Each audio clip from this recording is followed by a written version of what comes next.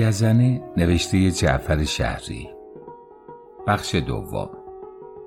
تنها به قاضی رفتن که طبع بشر را به شنیدنش عادت داده اند، مطالبی که جز مشتی کلمات فریبنده نمی باشند، کلماتی که خود گوینده نیز به آنها معتقد نبوده، در ادایش تنها به خاطر نظم جامعه تعصب به خرج می دهد. جملاتی قرار دادی که نسل‌ها به هم دست به دست می کنند. سراب‌هایی که با آن خود و اعقاب و اخلاف را فریب بدهند. حساب‌های تیشه رو به خودی و عقاید تدوین شده‌ای که نام آنها را رحم و شفقت و نوپروری و انصاف و خیرخواهی و زیر دست نوازی و مهر به فرزند و عشق و محبت و صفا و وفا و مانند آن گذارده اند.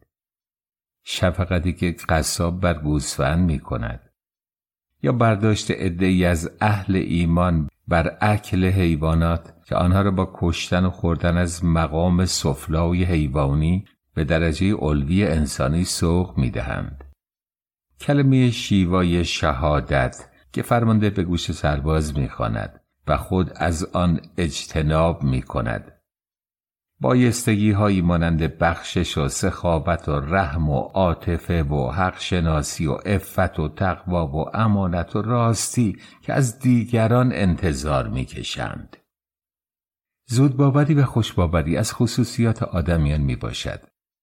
حیوانات صامت به این زودی ها اغوا نشده چیزی از کسی باور نمی کنند. اگر عمری از خوان نعمت آدمی روزگار گذرانده باشند، باز همچنان از وی احتراز می جویند. چه کژخویی و بدرگی انسانها را درک کرده اند. اولاد آدم مگر این مسائل را در روزگاران به استنباط بیاورد. چه بسا که در روزگاران نیز نائل به درک آن نمی گردد، از آنجا که دروغ گویانش زیاد و راست گویانش اندک بوده اند. مادر من تا زمانی که اوضاع و احوال بر وفق مرادش بوده و می توانست تحمل نماید، مرا فرزندی دلبند می خوانده که لحظه ای دوریم برایش غیر قابل تحمل می آمده. چندان که حالات مخالف آن ظهور نموده، بیوفایی شوهر و عدم تمتع و غلبه هوو و نبودن تأمین معاش رو آورده، با بیرحمی تمام رهایم ساخته، به اختیار دشمنم گذارده. پدر چندان که فقر و تهیدستی غلبه نموده، معاشش به خطر افتاده، نه تنها عاطفه پدری از یاد برده، بلکه خوی شقی ترین درندگان گرفته، به مقبوح ترین عملم واداشته است. در حالی که هر یک نام آن را مصلحتی و خیری نهاده، خویشتن را به نوعی مبرا ساختند. قوانین و قراردادهای اجتماعی که بنا به حفظ قانون حاکمیت قوی به ضعیف نیز صحه به اقبال و کردارشان نهاده، همچنان در ملکوت مادر و روح القدس بودن پدر ابرام داشته، اندک اندیشه ناشایست را درباره ایشان محکوم نموده، فرزندان را به قبول مصلحت بینی و اطاعتشان وادار ساخته است. شغال خروس را طعمه می سازد که از آواز او خوشش می آید و سگ گربه را می درد که فرط علاقه و قنج و دلال او بی خودش گردانیده است و گربه موش را غذا می کند، از بس به نوع او عشق می ورزد. مانند آن کلفتی که چون بچه اربابش را کشته کوفته ساخته می‌خورد، در پاسخ مؤاخذه می‌گوید از بس به او محبت به هم رسانیده از وی سیر نمی‌شده، می‌خواسته وی را قسمتی از وجود خیش ساخته با او پیوستگی مدام داشته باشد. که کوفته حسن که نم کودک بوده ضرب المثلش می‌گردد. شاید همین مصلحت بینی که می‌خواسته از مرارت زندگی و مشکلات جهان آسوده اش بکند. پدر و مادر من نیز خیر مرا آنطور تشخیص می‌دهند. خیری که دزد و روسبی و قواد از پیگیری اعمال خود برای فرزندان خیش می‌اندیشند. هر که را اعمال و اندیشه‌های خیش پسندیده می‌آید. چون مریض تبداری خود را به دکان رسانیدم، ترس و وحشت سر و پایم را گرفته، آتش از وجودم زبانه می کشید. در و دیوار دکان برایم بیگانگانی شده بودند که من از آنها رمیده، آنها از من نفرت می کردند. گویی جزء اشیا و ابزار دیده و دقت شده حرکات مرا می نگریستند. مشهدی قاسم پای تنور نان می پخت و من جلوتر از او نشسته بودم. جایم نشسته و ترازویم کوتاه بود. ترازوی مرغی کوتاه روسی با میله های زیاد.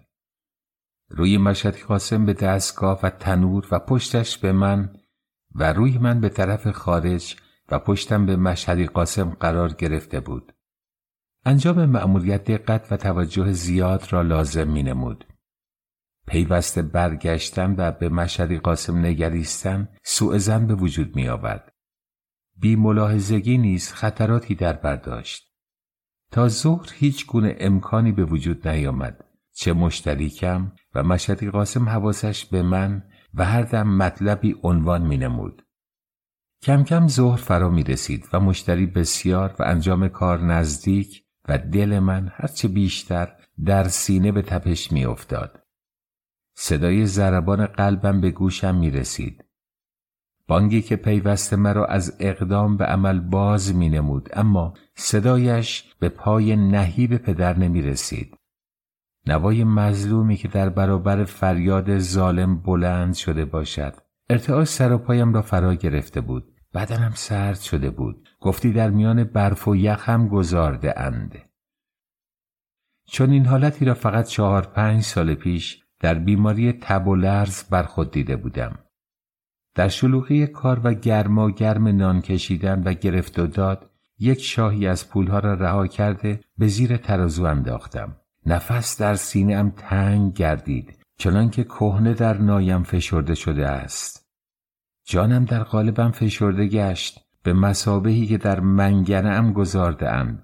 دهانم از ترس خشک شده، چشمانم گویی از حدقه خارج گردیده به روی سکه می افتادند. جای سکه محل مناسبی نبود و چنین می نمود که مشهدی قاسم را به طرف خود می خواند. پنداشتی گوسفند بره است که از مادر و گله دور افتاده، فریاد و فغان را انداخته است. صدایش به گوشم می خورد که می گفت مرا در دخل پول انداخته، به دیگر یارانم برسان. قیافش، چشمان و تصویر کلماتش سامعه ام را آزار می داد. بیتابی می کرد. رسوایی را انداخته بود. شیرخواره ای را می مانست که از آغوش مادر جدا شده باشد. دزد زده ای که دزد به راه انداخته کمک می طلبید. باید این مایه شرم و عذاب را از برابر چشمم دور می ساختم.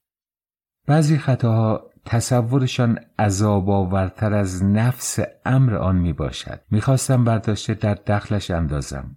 قیافه خشونتبار پدر و مطالب صبحش مانع آن می گردید، چه اگر در ظاهر درخواست کرده بود، در باطن تکلیف و تهدید نموده بود. به علاوه نیمی از راه را رفته برایم سواد منزل پیدا شده بود. از روی زمینش برداشته در زیر کفه ترازویش گذاردم. آنجا نیز مانند بچه گربه‌ای که زندانیش کرده باشند سر و صدا به راه انداخت. دخل پول یعنی هم جنسانش را می‌خواست. اشیا جملگی دارای قوه ناطقه می باشند، اما گوشها بی محلیشان می کنند. حرف کودکان را با همه عصمت و طهارت بزرگترها قبول نمی کنند. اگر روی زمین راه گریز از جرمش به سهولت دست می داد که غفلت شده خارج دخل افتاده است، آنجا مسلم بود که سوء نیتی در کار بوده است.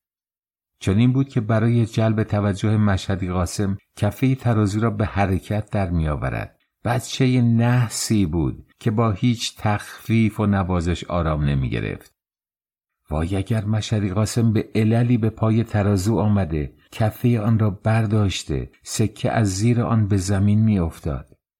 با این ترتیب مکانش در آنجا جایز نبود و باید جای دیگر پنهانش نمایم. جایی که از چشمانداز و حدود بدگمانی به دور بوده باشد. برداشته به زیر تشکچه‌اش گذاردم. چه ترس و لرزها داشت هر بار که محل او را تغییر می دادم. باید مدتها دزدان مترصد پشت سر باشم تا گاهی که مشهدی قاسم را سرگرم کار و رو به تنور بیابم. جایش در آنجا تا حدی مناسبتر می نمود. صدایش در زیر تشکچه خفه شده بود، اما خاری بود که بیرون جهیده باشد. امکان قرار را از من سلب می نمود. به هر صورت که پا عوض کرده جا به جا می شدم، باز آسوده ام نمی گذاشت. به رقص در آمده بودم. این حالت مشهدی قاسم را متوجه می نمود. باید از دکان خارجش نمایم. برداشته در جیب انداخته، اجازه گرفته به بهانه ادرار راه کاروانسرا را در پیش گرفتم. داخل مستراح شدم. محلی را می جستم که پنهانش نمایم. هیچ جای آن به نظرم معتبر نمی آمد و امین نمی نمود. اما گریزی نیز از دستش نبود که باید از خود جدایش نمایم. گوشه‌ای را کنده زیر خاکش کردم. آن مرده شیطان زده را به خاک سپردم. اخفای جنایتی که اجالتاً با محو آثار جرمش از تشویش آن آسوده می شدم. اما به زودی مسئله دیگر جانشین آن می شد. با بردن یک شاهی پدرم قانع نمی گردید. از آنجا که 5 شاهی مزد مرا لند می نمود که کمتر از خرج شامم می باشد، چه رنجی بردم. تا نزدیک غروب که یک شاهی دیگر بران افسوده، شب به پدر رسانیدم. خیلی تشویق شدم. باریکالله پسر، شنیدم. فردا زحمت این کار کمتر و روز بعد کمتر از آن شد. اهمیت هر عمل برای بار نخست آن می باشد. قبح فعل بعد بار اول آزار می دهد. دشواری سخن در کلمات نخستین آن می باشد. زیادتر صدمه و فشار از حرکت اول بر دونده می آید. هر عمل مستحجم بدو امر دل و جان را می لرزاند. کودک ترسش از گریز نخستین از مدرسه می باشد. ترسنده ها جمله از امور اولین ترسیدند. من نیز از این خاصیت مستثنا نمی بودم. 100 دینار و 3 شاهی و مانند آن پدر را قانع نمی ساخت. 2 شاهی را به 10 شاهی رسانیدم و هنوز زیاده طلبی داشت. این نیز خصلتی است که آدمیان را اسیر ساخته است. زیاده خواهی یکی از بیچارگی های او می باشد. این همان بیماری است که آفت آسایش می باشد. این نیز مشکل تازه من بود که با آن مواجه می گشتم. مگر چند بار در روز می شد بهانه بول کرده دکان را ترک نمود. اگر مشهدی قاسم حساب نگه می داشت چه می شد؟ تا چه مقدار که به پدر برسانم کافی می شود؟ تا کی باید به این کار ادامه بدهم؟ جمله‌ای که شنیده بودم می گفتند ماه زیر ابر نمی ماند آزارم می داد. معنیش مگر نه این است که این کار در اختفا نمی ماند؟ به که می توانستم از این مصیبت پناه ببرم؟ 10 شاهی به 3 عباسی و 700 دینار و 4 عباسی و 900 دینار رسید که برای پنهان کردن هر شاهی 100 دینارش باید 1 نوبت ترازو را ترک کرده خود را به مستراح برسانم. کم کم ترس و دلهره‌اش اندک و لذت و رضایتش افزون می گردید. از اینکه می توانستم هر روز بر پرداختی خویش افسوده چهره پدر را زیادتر از هم بگشایم بر خود می بالیدم. باز شنیده بودم که تخم مرغ دزد شتر دزد می شود. لابد که سرقت شتر زیاد از دزدی تخم مرغ کیف می دهد. چه بسا کارهای زشت که به مرور مایه افتخار می گردد. آن کس که از اسناد کلمه دزد بوقلمون صفت چندین رنگ عوض می کند، در آخر تعریف کارهایش از لذیذترین موضوعاتش می شود. بدکاری که هرچه بیشتر کامدهی و ارتضا را سرفرازی دانسته به همگلان فخر می فروشد، اوایل شرمندگی ها داشته و خودخوری ها می کرده است. آنچنان که پدر من نیز در اولین وهله بیان موضوع تا مدتها قدرت تکلم از او سلب گردیده بود و مقصودش را در 1000 لفافه پیچیده و بعدها بدون محابا کم و زیاد آن را چانه زده تکلیف بیشتر می نمود. آن روز تا نهار بازار 9 بار دکان را ترک کرده و به کاروانسرا رفته هر بار 100 دینار برده در مستراح پنهان کرده بودم. زمین خاکی و انباشته از کاه و پهن چهارپایان کاروانسرا بود که در آن این کار به سهولت انجام می گرفت. مقابل گودال نشیمن گوشه‌ای طرف چپ محل اختفای پولها بود که اختیار شده بود. از آن جهت که هر آینه سرزده کسی داخل شود مرا در حال رفع حاجت نگریسته خیال بدی نیندیشد و آزادی عمل داشته باشم، خاک‌ها را بر روی آخرین سکه برگردانده آماده خارج شدن گردیدم. از پشت در صداها و رفت و آمدهای مختلفی را احساس کردم که غیر معمولی می نمود. دلم فرو ریخت و در جای خود میخکوب گردیدم. چهره خطر مانند تصور جن در تاریکی از اطراف صورت می نمود. خطاکار ذکی و هوشیار می شود. گربه دزد خطر را قبل از وقوع حس می کند. بزهکار را حس ششم قوی تر از سایر حواس می باشد. دلهوره کشنده‌ای مستولیم گردید. توقف بیهوده و خارج شدن غیر ممکن می نمود. واضح بود که این همه جماعت دفعتاً برای قضای حاجت نمی آمدند. تأمل توقفم به طول انجامید. در مستراح به صدا در آمد. با گفتن اهن پاسخ دادم که کسی در آن می باشد. چندی دیگر پا به پا کرده وقت گذرانیدم. صدا تکرار و مکرر شد. در پیچ و تاب افتادم. از هر زاویه مستراح راه گریزی می جستم، اما جز ناامیدی نتیجه به دست نمی آوردم. از چاکهای تخته در مستراح نظر به بیرون افکندم. چندین نفر که بیش از کمر به پایین آنها پیدا نبود پشت در پا به پا می کردند. تنها چاره آن بود که ناگهان در را گشوده پا به گریز گذارم، اما مثل آنکه وزنه ای پاهایم را به زمین میخکوب کرده بود. به زحمت در را که گویی آن نیز به من ترحم کرده از باز شدن خودداری می نمود گشوده خود را بیرون افکندم. 2 نفر در طرفی و 2 نفر از طرف دیگر خود را کنار کشیده راه باز کردند. مشهدی قاسم نیز پشت جرز یکی از طویله ها کمین کرده بود. دستهای جمله پشت سر قرار گرفته بود. کاروانسرادار و چند تن از حمالهای کاروانسرا به این ترتیب دهانه کاروانسرا را اشغال کرده بودند. سر چوب کلفت یکی از آنها از میان پاهای از هم گشوده اش به نظرم رسید. چشمهای غضبناکشان به چشمانم دوخته شد و دستهایشان با چوبهای زمختشان ظاهر گردیدند و حلقه میدان را که گشوده بود تنگ کرده در محاصره هم گرفتند. چنین حالتی را در نوبتی در شکار سگی داخل مسجد نزدیک خانمان دیده بودم. سگی از سرما به مسجد و زیر منبر پناه برده بود. اهل محل خبر شده هر یک با چوب و سنگ و وسیله‌ای خود را به مسجد رسانیده دهانه و مخرجی را اختیار گرفتند.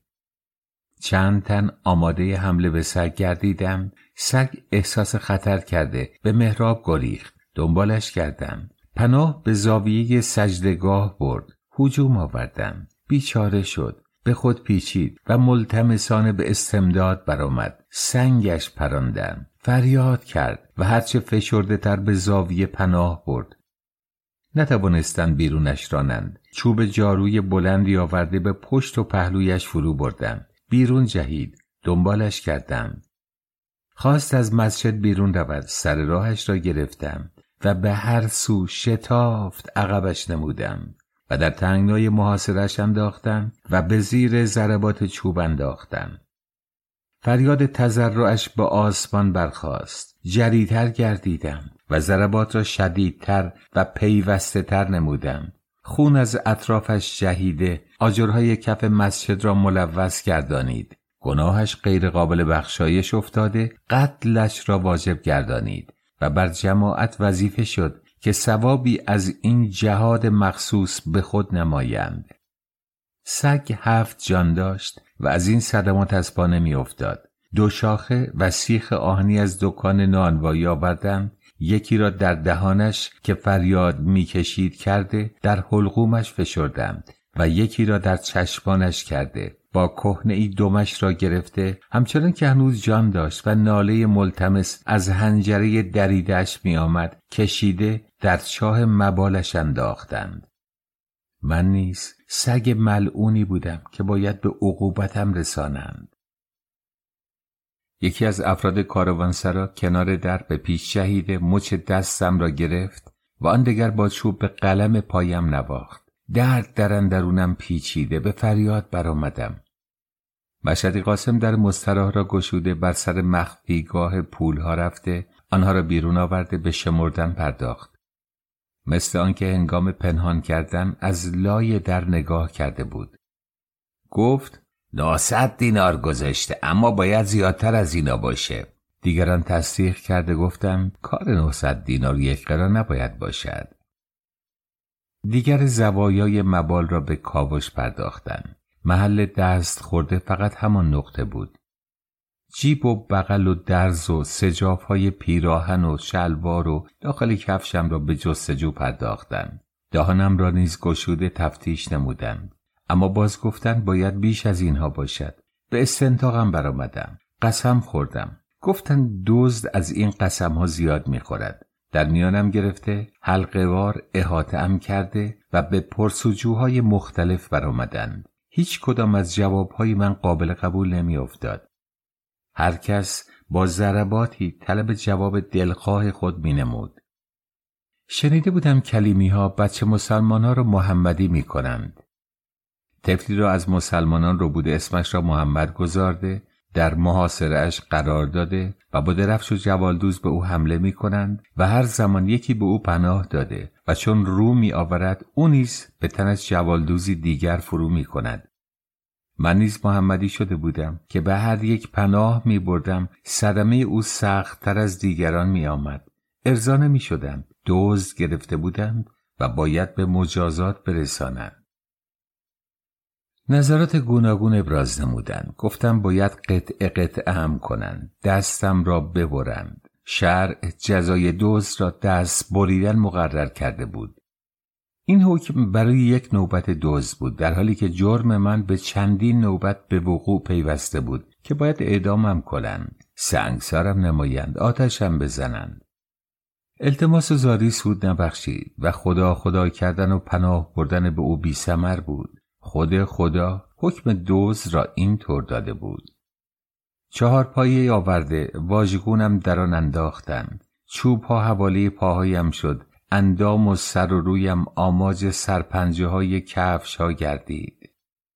دهانم پرخون شد. خون بینی و سر و چشمم را در هم پوشانید. پیرمرد گیودوز همسایمان رسیده واسطه شده، نیمه جان از 4 پایه ام کشیده، از کاروانسرا بیرونم انداختند.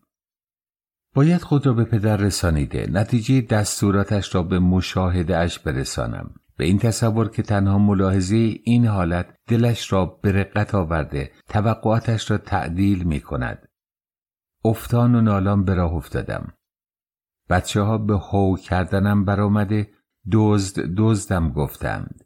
مردم کوچه و کسبه دکاکین با صدای آنها به تماشایم آمده، توفم کرده، به دشنام و ناسزایم کشیدند. جواهر برای نهار از بازار دیزی خریده به خانه می برد که به هم برخورد نمودیم. معلوم شد غذاهای خوب را ظهر که من نیستم می خورند و نان خالی و نان آب زده را برای شبها می گذارند. دزدی من به اطلاعش رسید. دستم را گرفته به خانه کشید و چنان که گفتی فرضیه مجهولیش ثابت شده باشد به سوی پدرم انداخت. عمل مرا که از دکان حلبی سازی گفته و او درست باور نکرده بود به رخش کشید. اضافه کرد که زیر دست آن زن بچه غیر از این به عمل نمی آید. مقصودش مادرم بود که اظهار می نمود. گفت در خانه هم بهتر از آن نمی باشم و جرأت آنکه چیزی را از ترس من جایی بگذارد نمی کند. معلوم شد پدرم جریان خودش و مرا با جواهر در میان نگذاشته بود. عواید روزانه را به نفع خود صورتسازی می کرده است. افشای راز نزد جواهر بی آبرویش می نمود. ترس بدگمانی مشهدی قاسم نیز مسئله دیگرش به حساب می آمد. باید طوری این دو را رفع و رجوع نماید. تنها راهم بود که او نیز مرا محکوم نموده بچه دزد را به سزای عملش برساند. در اتاق بسته شد. گل کمربندها به کار افتاد. جواهر به دلسوزی برآمد. اولین آفت فقر قساوت می باشد و دومینش عصیان و سومین تقلب. کسی که از خود یا مردم یا مقدرات ظلم و ستم دیده باشد برایش رحم درباره دیگران بی‌معنی می باشد. گرفتار بلا عاصی می گردد آنچنان که محبوس بیگناه عاصی می شود. صداقت و ظهور حق نیز تا وقتی است که استغنای طبعی باشد و اجباری در تخلف آن نبوده باشد. کتمان حقیقت از جانب پدر از آن جهت بود که آفت فقر چشم و گوش و عقل و شعورش را کر کرده بود.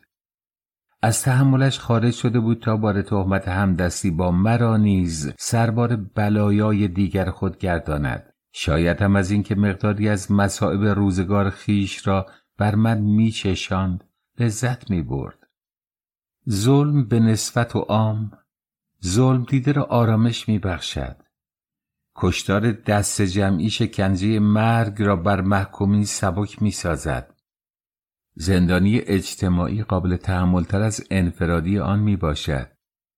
ولی در هر صورت آنچه دور از شکیبایی من می آمدن بود که به من ظلم رفته بود. بار ظلم کمر را خرد می کند. ستم ظلم قابل تحمل نمی باشد. زیاده بر ناهمواری های رفتار مشهدی قاسم و اهل کاروانسرا کتمان حقیقت پدر روحم را فشرد.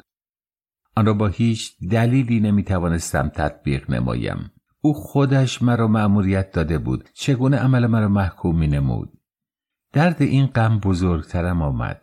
لطمه دوست کشنده تر از زخمه دشمن می باشد. کمربندهای پدر درد و الم چوب و سرپنجه کفش‌ها را محو گردانید. آنها به حق زده بودند و این به ناحق نواخته بود. این ناحقی آتش از اندرونم می کشید. دود غضب از سرم دخان برمی آورد. از خود سبب این حال را جویا می شدم. اما هرچه فزونتر تفحص می کردم کمتر دستگیرم می شد. شاید هم از این جهت بود که طفل بودم و ضعیف و از بلایای ضعف و زبونی چیزی نمی دانستم. باید بعدها می فهمیدم که از لوازم خردی و ضعف است که آماج زورگویی ها و تقلبات و تعدیات بزرگترها و قویترها قرار بگیرد. باید اینطور باشد. گوسفند و مرغ از ضعف و خردی به زیر چاقو می روند و شیر و پلنگ از قدرت و توان جرأت و جسارت می دهد.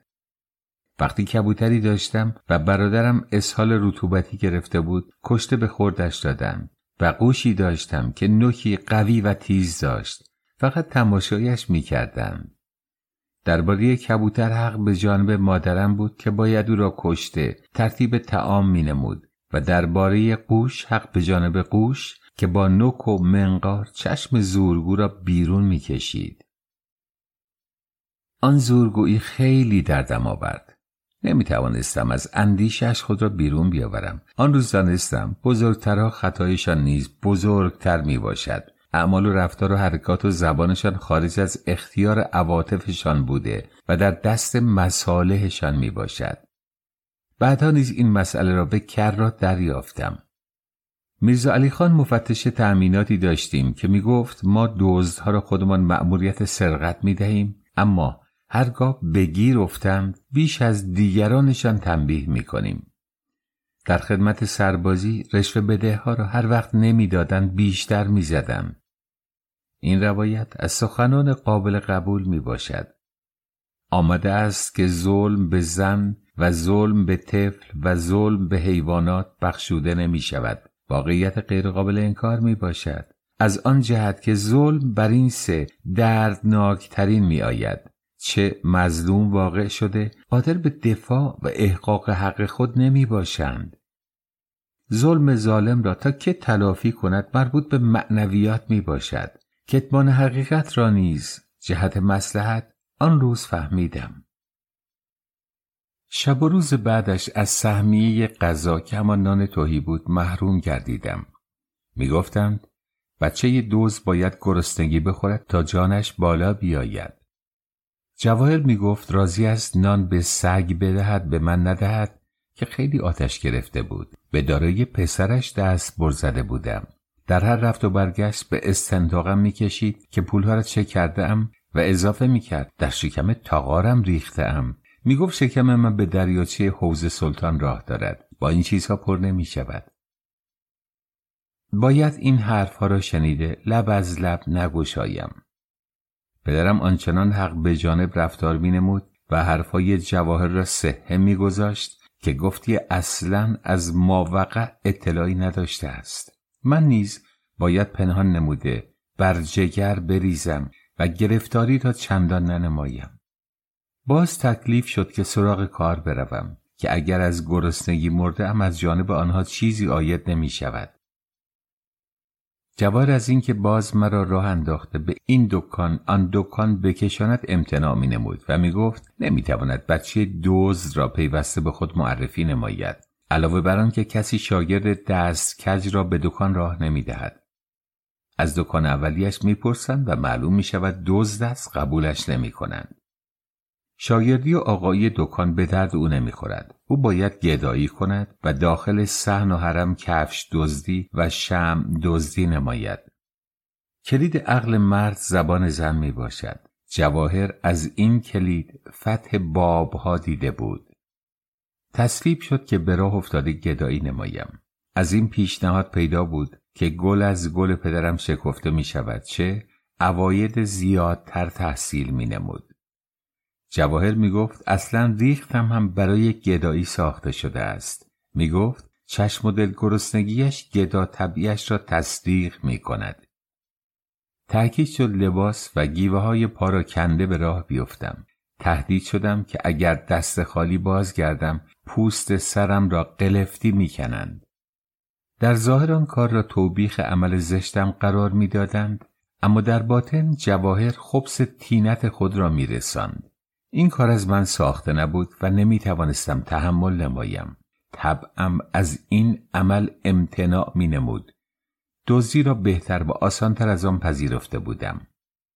طبیعت با همه پلیدی امر زشت و پلید را قبول نمی کند. رغبت خیانت و دزدی در سرشت طبیعت می باشد، اما از گدایی و تکدی فرار می کند. از آنجا که این علامت ضعف و زبونی و آن نشانی تجاوز و قدرت می باشد. قدرت و تجاوز بر تقدیر طرف علاقه بشر و موجب خرسندی او می باشد و بیچارگی و ضعف و ذلت برایش اشمئزاز و کسالت می آورد. رخت و گیوه هایم توقیف شد. کیسه‌ای به دوشم افکنده روانه گداییم کردند. اگرچه هر آینه با قباپاره و گیوه پنجه در آمده راهیم می ساختند، زیادتر قیافه گدایانم می دادند. این کار را نمی توانستم استعداد داشته و به خود بقبولانم. جواهر گفته بوده از بچه گدایان دیگر یاد گرفته به کار بیاورم، اما هرچه توجه می کردم نمی آموختم. سرشتم برای پستی و زبونی ساخته نشده بود. تا شامگاهان اطراف حرم و دور صحن و کوچه و بازار و قبرستان پرسه زده، نتیجه با خروج از خانه تغییر نکرده بود. فقط در چند نقطه برابر خورندگانی که صرف غذا و عصرانه می کردند و از گرسنگی بی‌طاقت شده بودم پایم سوز شده بود. اکنون باید بازگشته عواید روزانه و گزارش چگونگی را برابر پدر و جواهر بگذارم. پدرم را می دیدم که در نظرش تصویر کیسه نان گدایی و در اطراف لیفه تنبانم صورت سکه های نیم شاهی را ترسیم می کند. او دیگر کاری نداشت جز آنکه مانند عنکبوت در گوشه اتاق نشسته چشمش به دست من و جواهر بوده باشد. جواهر گاهی روزها بیرون رفته ماحصلی ترتیب می نمود. از چه طریق و از کجا به من معلوم نمی گردید. بیرون رفتن صبح زودها به نام مسجد و حرم از جمله مواقع کسب درآمدش بود، چه در مراجعت بود که ماحضری جلو پدرم می‌گذاشت. شاید او طریق گدایی را قبلا اختیار کرده بود. گفتم پدرم کاری نداشت و کمتر پا از خانه بیرون می‌گذاشت. روباه شلی شده بود که چشم به نیم خورده دیگران دوخته بود. طبع جواهر خوی بزرگ منشی او را دگرگون ساخته بود.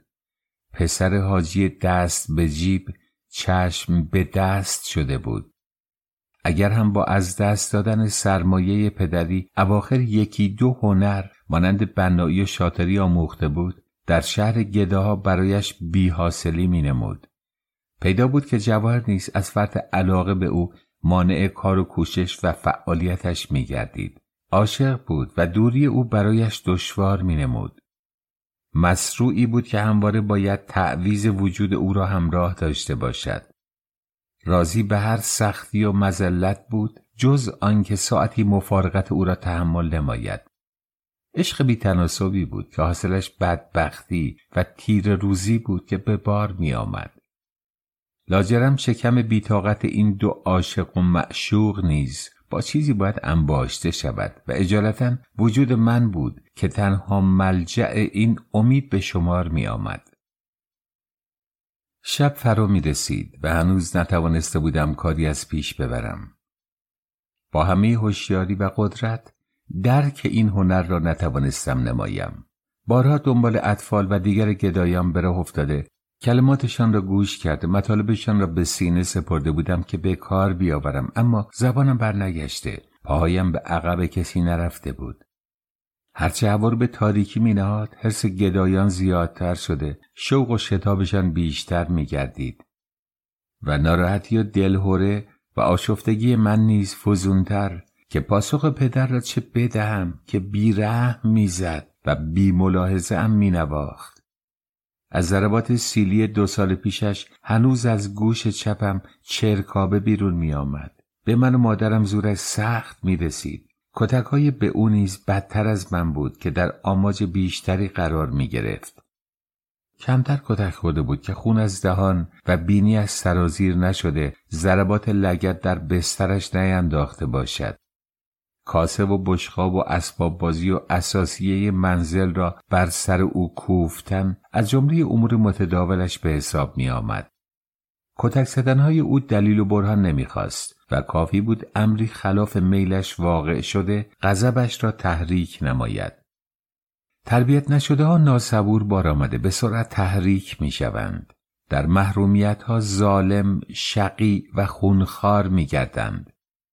آنها که در خردی گفته ها و خواسته هایشان وحی منزل بوده است، مدعای آن در بزرگیشان اثر می گذارد. همه را تابع خواسته های خیش می پندارند. از همه کس خود را طلبکار می دانند. جمله مردم را محکوم احکام خود می بینند. اولین محکومین آنان مستضعفین و ناتوانان و کمزورها و بی‌دفاعها می باشند. زن و فرزند نخستین قربانیان زورگویی های ایشان می شوند. محرومیت کشیده ها و حسرت خورده ها و ستم دیده های دوران طفولیت دسته های ثانی این جماعت را تشکیل می دهند. اینها نیز صاحبان عقده های زورگویی و تعدی می گردند. اندک موقعیت و اختیاری عنان گسیختشان می سازد. قسی و بیرحم و انتقامجو می شوند. از ستم به دیگران لذت می برند. با محروم ساختن دیگران و حسرت دادن آنان خوشنود می شوند. تنها تلافی ستم دیدگی ها و رنج دیدگی ها و پستی و دناعت هایشان را در مقابله به مثل با دیگران احساس می کنند. از این رو به کارهای خطیر دست می زنند. مشاغل جابرانه اختیار می کنند. بی عاطفه و بی رقت و آزرم می شوند. تنگ چشم و بیگذشت و آزارنده می گردند. حریص به مال و منال و دلبند جاه و جلال می شوند. فریبخوار و خودباخته زرق و برق و اسم و آوازه و ظواهر می آیند. پدر من را این 2 حالت به قوت تأثیر گذارده بود. علاوه بر دوری از سواد و علم و اطلاع و ادب و تربیت خانوادگی که یکی یکدانه و خودسر و خودرأی بار آمده بود و اکنون اندک نامرادی و عدم دسترس به تمایلات به اشتعالش می آورد و اجالتا طعمه آن آذر مشتعل جز من کسی نبود که ضعیفتر از همه و در اختیارش بودم. بی‌عرضگی من در آن کار پدر و جواهر را واداشت تا آن شب فکر دیگری بیندیشند. صبح فردا به جای کیسه روز گذشته 2 کیسه گونی دراز که بندی بر دهانه هر یک دوخته شده بود جلوم انداختند که به پشکل جمع کنی بروم. 1 کیسه آن مخصوص پشکل و کیسه دیگرش برای پوست انار بود که جمع آوری نمایم. دیشب که به اتاق را هم نداده بودند، از زیر درک چشم در راه شام دوخته بودم. جواهر را دیده بودم که گونی پاره ها را به هم وصل می کند، اما مورد مصرف آنها را نمی فهمیدم. این کار حرفه‌ای بود که بچه درمانده هایی مثل من انجام می دادن. در کوچه ها به راه افتاده مدفوع حیوانات را مانند پشکل اسب و الاغ جمع آوری کرده برای سوخت به نانواها می فروختند. پوست انار نیز به کار رنگ صباغان می آمد. این کار را با آغوش باز پذیرفتم. از درماندگی شغل گداییم می رهانید. خود عملی بود مانند دیگر مشاغل مثبته که خیلی ها با آن دست می زدند. اگر از جمله کارهای دنی به حساب می آمد و در حد و نهایت خفت و پستی معرفی شده بود، اما حقارت و رنگ زردی نمی آورد. با التماس و گدایی نان به دست آوردن به مراتب از گرسنگی مردن آسانترم می آمد. کیسه ها را یکی به شانه چپ و یکی به شانه راست انداخته به راه افتادم. این کار جا و مکان و حدود و ثغور معینی نداشت که از آنجا به اقدام بیاید. باید از همان اولین قدم و نخستین مشاهده مدفوع بلا معارض شروع نمایم. اما حوالی منزل و کوچه های اطراف آن را چشم پوشیدم، چه از بچه های محل خجالت می کشیدم. این پیشه‌ای بود که جز بچه روستاییان بسیار فلک زده و درماندگان درجه آخر با آن دست نمی زدند. من پیش بچه ها بچه تهرانی و به درجات از بچه نیمه متشخص های قومی بالاتر شناخته شده بودم.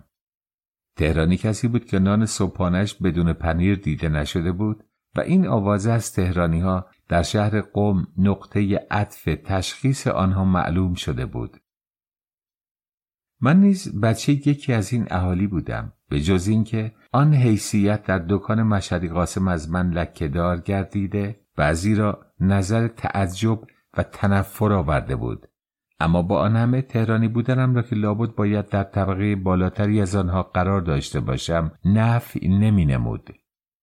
خجالت ثمره خودبینی و ترس از کمبینی در دیگران می باشد. خلاف واقع دیدن خیشتن و حقیقت بینی دیگران را نمی پذیرفتم. هنوز نمی توانستم باور داشته باشم آن عزیز و گرامی بودنهای دیرین خانواده سپری گشته، ناز و نوازش های مادرانه، رخت بربسته، لباسهای فاخر و کفش و پوتین چشم خیره کن از تنم فرو ریخته، دوستان پراکنده گردیده، دشمنان احاطه نموده، صورت بی‌نواترین گدایان را به خود گرفتم که از این کار و عمل ننگ و عار نباید داشته باشم. واقعیت پذیری کار مردمان عادی نمی باشد.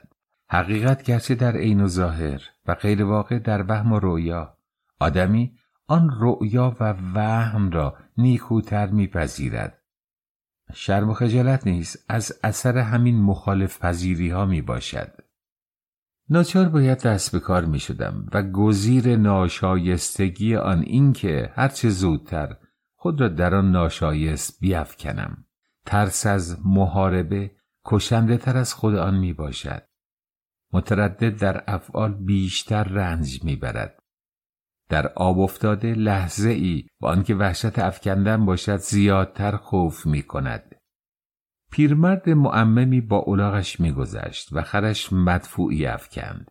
باید رفته آن را تصاحب نمایم. یک لقمه از نان ناهارم بود که بر روی زمین افتاده بود. مثل آن بود که همه نگاه هم می کنند. تمام بچه های محله های دور و نزدیک به نظرم آمدند که به من و مدفوع خیره شده اند. دیگر نباید چشم پوشی داشته باشم. پدر تا ظهر هر دو کیسه را پر از پشکل و پوست انار خواسته بود. نان شبم نیز منوط به بردن این دو کیسه بود وگرنه باز گرسنه می ماندم. قدم به جلو نهادم اما چنان بود که واپس کشیده می شوم. در چند جا پشکل ها پراکنده شده بود و با حرکت الاغ به پیش رفته بود. بخار از آنها تصاعد می نمود. باید هر چه زودتر به خود جنبیده آنها را جمع آوری نمایم. امکان آن داشت به تصرف دیگری درآیند. قدمی دیگر به جلو گذارده قوت قلبی به خود دادم، اما گل آتش‌هایی بودند که برای جمع کردنشان مجبور شده بودم. مارهایی بودند که به طرفم پیف و پف می‌کردند. دل و تردد خیال بیفایده بود. حکمی بود که درباره من صادر شده بود. ناگهان خم شدم. اولین پشکل را که گرمیش مانند حرارت دست تب لازمی به دستم رسید برداشته با عجله در کیسه افکندم. دستم را تکان دادم چنانکه می‌خواستم انگشتانم را به دور افکنم. دومین و سومین چشمک می‌زدم. بدون کمر راز کردن و نظر به اطراف افکندن دلا خود را با آنها رسانیده تصاحبشان کردم. از مدفوع اولین حالت تهوعم عارض شده با آخرین دگرگون گردیدم. هرچه به آخر رسیده بود نرمتر گردیده بود. اگر افکندهای اول با سرانگشت برداشته می شدن، آخرین آنها رقیق و پراکنده شده بود. لازم بود با تمام انگشتان کنار دست برداشته شوند. پوست انارکنی معززترین کارها بود که به من محول شده بود، اما هنوز به چشم نخورده بود. کاکشی در برابر سنگکشی حریر تاکنی می باشد. در برابر اعدام زندان ابد موهبت به حساب می آمد. در ابتدا تصور این کار مو بر اندامم راست کرده بود. اکنون پیش پشکل جمع کنی، پوست انار جمع کنی را استقبال می کردم. این همان مرگ بود که طبع پیشش آسان می نمود. بعضی عیشاست که عزا پیششان عروسی می باشد. زحمت چوب را پیش لطف سیلی آن وقت فهمیدم. معنی از بدتر را آن روز دانستم. آن روز تا شب به هزار مرارت کیسه پشکل و نیم کیسه ای پوست انار جمع آوری کرده تحویل دادم، اما رضایت خاطرشان را فراهم نگردانید. بام طویله‌ای نزدیک منزلمان بود. پهن کردن و خشک کردن آنها مقرر گردید. فردا با قرار حداقل 2 کیسه و 1 کیسه روانه‌ام ساختند. زشتی عمل اندک شده، بهتر می توانستم به کار بپردازم. اگر در روز پیش مدام سرم پایین و زیر چشم فضولات را دنبال می کردم، امروز با آسانی سر را بالا داشته و اطراف می نگریستم و در جمع آوریشان شتاب زدگی به خرج می دادم.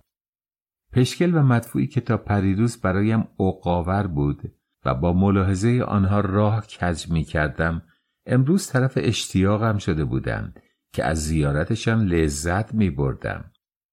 شبیه لذتی که دوستی از دیدار دوستی به دست آورد. مشابه همکلاسی های مدرسه ام که سابقا در کوچه ملاقاتشان می نمودم. اسباب بازی هایی که چولیشان می کردم. نقل آجیل هایی که در بازی بچه ها قاب می زدم. گردوها و تیله هایی که در خواب میان راه می دیدم و ولع جمع آوریشان را داشتم. مشاهده مقعد حیوانات هنگام 10 که از آنها رو برمیگرداندم امروز برایم باغ و منظر شده بودند که به دیدگانم روشنایی میبخشیدند. وقتی با مادرم بودم بیش از هر چیز درشک سواری را دوست می‌داشتم، اما از نفرت دفع اسب‌هایشان از آن سر باز می‌زدم. اکنون گشایش سجاف‌های سرخ رنگ ما تحت همان اسب‌ها برایم گشایش خاطر می‌آورد. بیش از هر نقطه چشمانم به مواضع آنها دوخته می شدند و امید بر آنها تا بخشایشی نمایند. چون ظهر شد و از هر یک گونی را لبالب کرده با تکه طنابی بسته به کول گرفتم، درست به خاطرم آمد خوابی را که 2 سال پیش دیده بودم. ماجرا به این ترتیب شروع شده بود. روز آن شب مادرم به جایزه ورقه آفرین مدرسه‌ام که در کلاس شاگرد عالی شده بودم، قبا سرداری شلوار فاستونی سرمه‌ای رنگم را که سفارش داده بود گرفته، به تنم پوشانده، کلاه پوست بره سفید رخت عیدم را بر سرم نهاده، کفش ورنی جیردارم را به پا کرده، با ورقه آفرینم به خانه مادر بزرگم فرستاده بود. همان منظره را در خواب دیدم که از بازارچه سقاخانه نوروزخان به طرف خانه مادر بزرگم می روم. نرسیده به وسط کوچه 1 سکه 100 دیناری دیدم که روی زمین افتاده بود و ذوق کنان به طرفش شتافتم. هنوز آن را ضبط نکرده بودم. سکه دیگری و دیگری دیدم که به ردیف جلو را هم قرار گرفته بود. به تدریج سکه ها شاهی سفید و 1 قرانی و 2 قرانی و نیم قرانی نقره شده کم کم اشرفی طلا و امپریال و لیره گردیدند که سطح زمین و کوچه را فرا گرفته بودند و من دیوانه‌وار به جمع آوریشان پرداختم. دیگر جیبهایم جا نداشتند و گونی شکری یافتم و پولها را در آن ریخته گونی دیگری به دست آورده انباشتم و به زحمت کنار کوچه و به روی سکوی خانهشان کشانده هر دو را با طنابی به هم بسته به دوش کشیدم و از سنگینی آنها نفس در سینه ام به شمار افتاده بیدار گردیدم. اکنون با همان ذوق و شعف کیسه های مدفوع و پوست انار را به دوش کشیده به سوی بام طویله می بردم. امروز محصولم از روز پیش زیادتر شده 2 کیسه تا شب فراهم کرده به نظر پدر رسانیدم. چند تکه نان خشکه به دستم داد که خورده در ضمن پهنهای دیروز را پا زده خشک کرده در گونی بریزم و در رفتن سر راه به دکان نان جوپزی مشهدی خیرالله برسانم و دستور این که همه روزه به این ترتیب عمل نمایم. با وصف این چنان که ادعای غبن داشت دعوا می نمود من که می توانستم 2 گونی تا ظهر بیاورم چرا دیروز کوتاهی کردم. ضمناً حالیم نبود که جیره ظهرم منوط به تحویل هرچه بیشتر گونی ها می باشد و شب نیز به همین قرار که اگر شکم سیرتر می خواهم باید فعالیت زیادتر داشته باشم. نصیحت می کرد آدمی نباید وقتش را به بیهوده بگذرد و باید کاری از پیش ببرد و از تنبلی بپرهیزد و زرنگ باشد. این نصایح به خودش مربوط نمی گردید. چه کمتر او را دیده بودم که دنبال کار و شغلی رفته باشد. کور خودش بود و بینای دیگران. از تیزبینی خودش را نمیدید و دور را می نگریست. جرأت آنکه این ایراد را به خود او بیاورم نداشتم.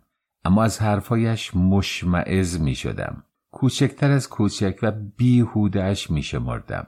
کسی که نان خوردن را می گفت نشستن نمی خواهد و باید در همان هنگام نیز پا میان پهن بگردانم خودش تا اندیشه کار پیدا کردم و به سراغ کار رفتن را نمی نمود و کاسه آب برابر چشمش را باید صدا کرده به دستش دهند.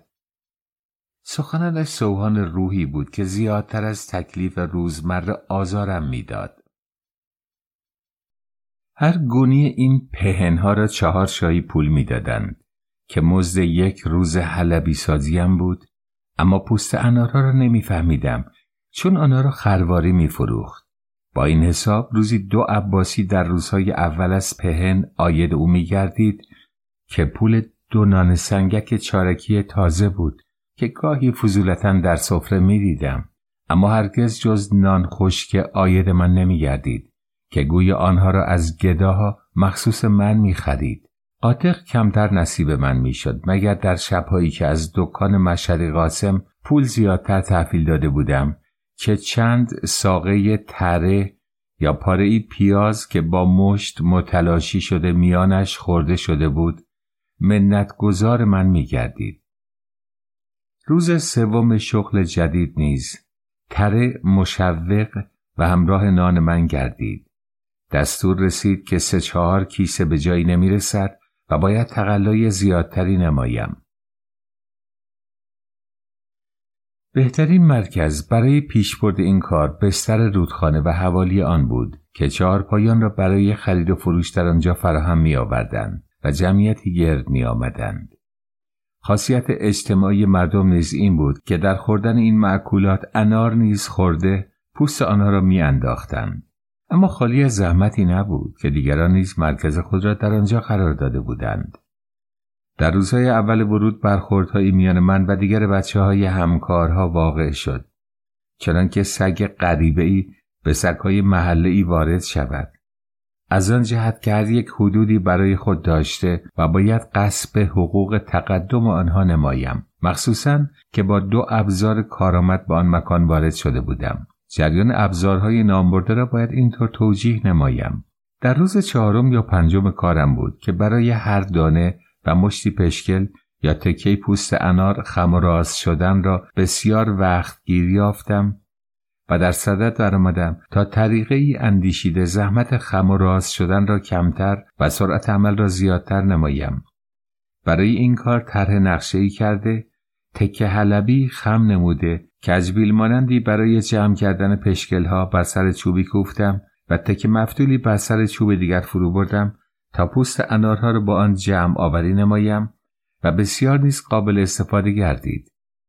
طریقه کار آن بود که با مشاهده متاع اولی یعنی پشکل، کجبیل را نزدیکشان قرار داده، با بغل پا آنها را کشیده، در گونی می ریختم و با دیدن پوست انار مفتول چوبدار را بر آن فرو برده و در کیسه دوم می انداختم. مخصوصاً ابزار ثانوی بسیار کارآمدتر درآمد، چه با سرعت هرچه تمامتر و قبل از آن که دیگران به آن دسترس پیدا کنند آن را در پوست فرو برده چند پوست را در نقطه‌ای تصرف می کردم تا آنجا که این اختراع اسباب حیرت بینندگان را فراهم گردانید. اختراعی که فرنگی ها باید آن را از من اقتباس نمایند.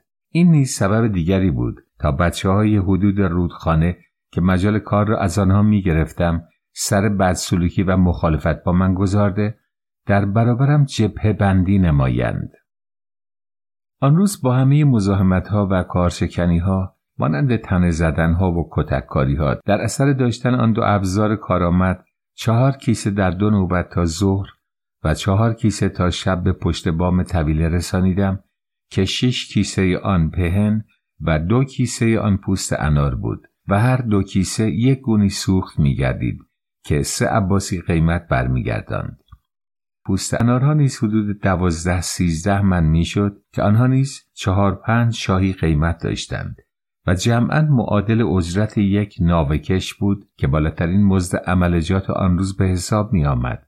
اما شب هنوز پدرم به قرولون در آمد که میخواستم لااقل جان کنده آنها را 10 کیسه نمایم و جواهر به اوقات تلخی که آدم بی ارزه را گر به سر گنج بفرستی دست خالی باز می‌گردد و 10 کیسه تأکید شد که از فردا کمتر از آن را نباید تحصیل نمایم.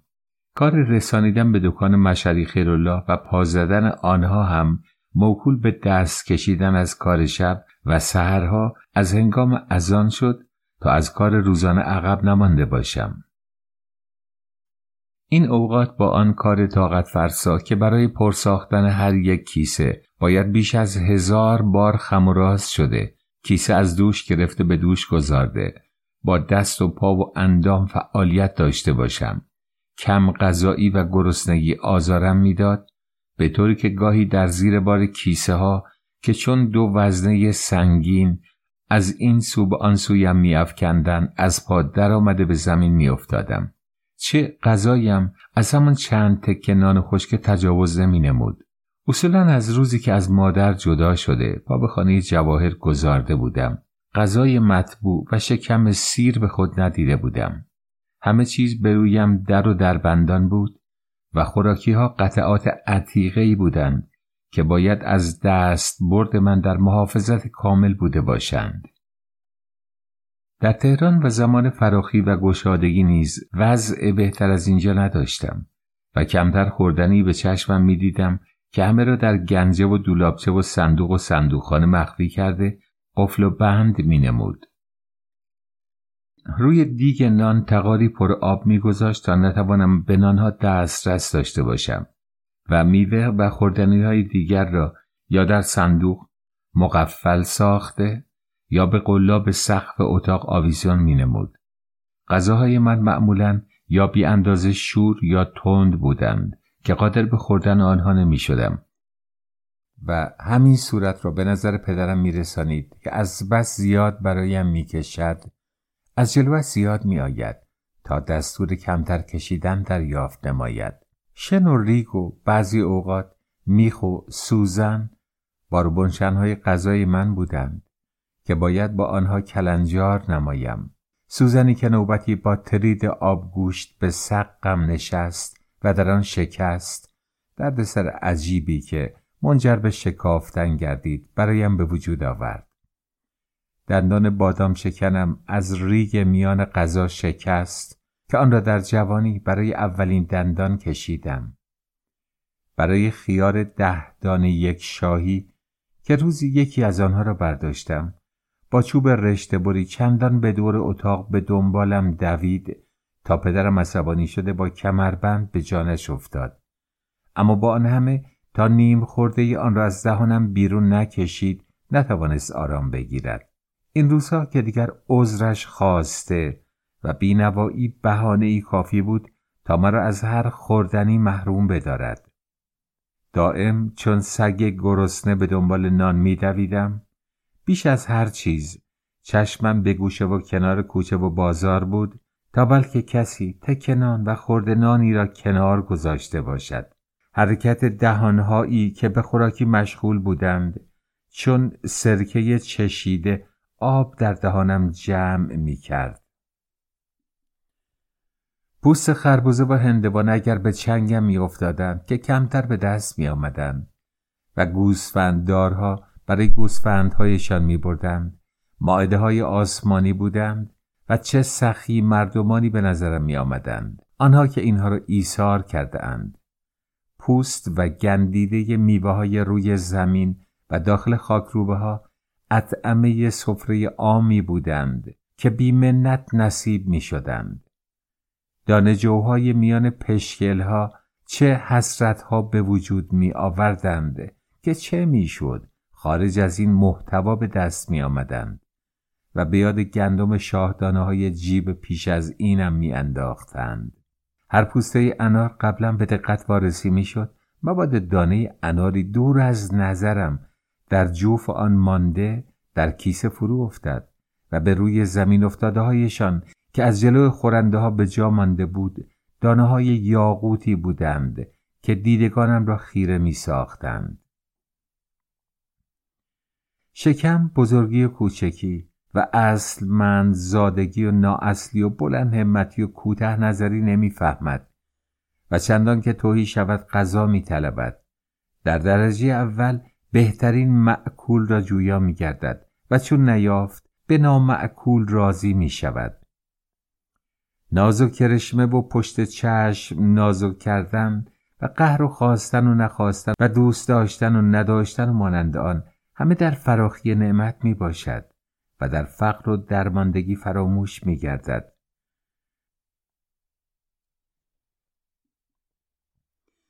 جهان رو کرده که خونهای مردمان برای بهتر خوردن از دم شمشیر می چکاند. در درماندگی گرسنگی خون رگ خود می خورد.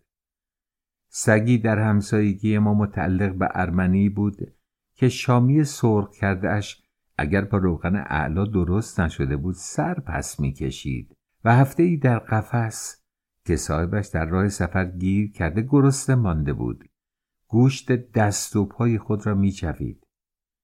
چه ناز پروردگانی که در سال قحطی با مدفوع خود سد جوع می کردند. خوشتر از آن گونه که اطفال خردسال می کنند با خاصیت وضعی شکم که انبساط و انقباض یافته در بینوایی کوچک و جمع و قانع و در دولتمندی بزرگ و وسیع و ایرادی می شود. بخت و نصر در گرسنگی جرعه‌ای شیر سگ کفایتش می نمود و در توانایی نیمی از جهان سیرش نمی نمود. اسکندر وقتی به غذا رسید کم کم هر لقمه غذایش به اندازه از مقدونیه تا چین گردیدند. نادر صد شکر به هر لقمه نان جوین چوپانی می نمود و زمانی دیگر ایران و هندوستان سیرش نمی نمود. من نیز اگر زمانی بشقاب 40 فسنجان را با پا زده به طرف مادر پاشیده بودم از آن جهت بود که مطبوع تر از آن را امیدوار می بودم و اکنون که دانه های جوهای میان پشکل 4 پایان را حسرت می بردم وقتی که همان نان گدایی کفک زده به دستم نمی رسید. کم کم جدیت و هیجان من در کار دیگر همشغلان را نیز به تلاش واداشت. تقلا نموده رقابت می کردم. بر سر هر مشت پهن و تکه‌ای پوست انار منازعه ها نموده بر سر و روی هم می کوفتیم. همکار را فعال می کند. پیراهنم از چند جا دریده، شلوارم زانو بیرون انداخته بود. حرکت کیسه ها پهلوهایم را ساییده، دور داشتن آنها مانع کار و به حال خود گذاردنشان بر جراحت بدنم می‌افزود. اما 2 روز بود 10 کیسه تحویل می‌دادم. دیگر بچه‌ها و همردیف‌ها حسادت می‌ورزیدند، چه بالاترین رقم تحصیلشان به 7 نرسیده بود. آنها در عمل آزاد بودند و من قلاب کمربند پشت سرم بود. چوب تر گاو و خر را فرمانبر می‌کند. معنی این جمله را امروزها بهتر درک می‌کردم. بر سر مشتی پشکل عده‌ای هجوم می‌کردیم، مانند اطفالی که بر سر به دست آوردن نقل و سکه سر عروس هجوم می‌کنند. عین همین حالت را در وقتی از جماعتی که پشت سر کالسکه یکی از خارجیان که از نشانه قد و بلند و کلاه درازش میگفتند فرنگیست دیده بودم. در کالسکه‌اش نشسته، جماعتی به دنبالش دویده، صاحبش که اسم خارجیان بود میکردم.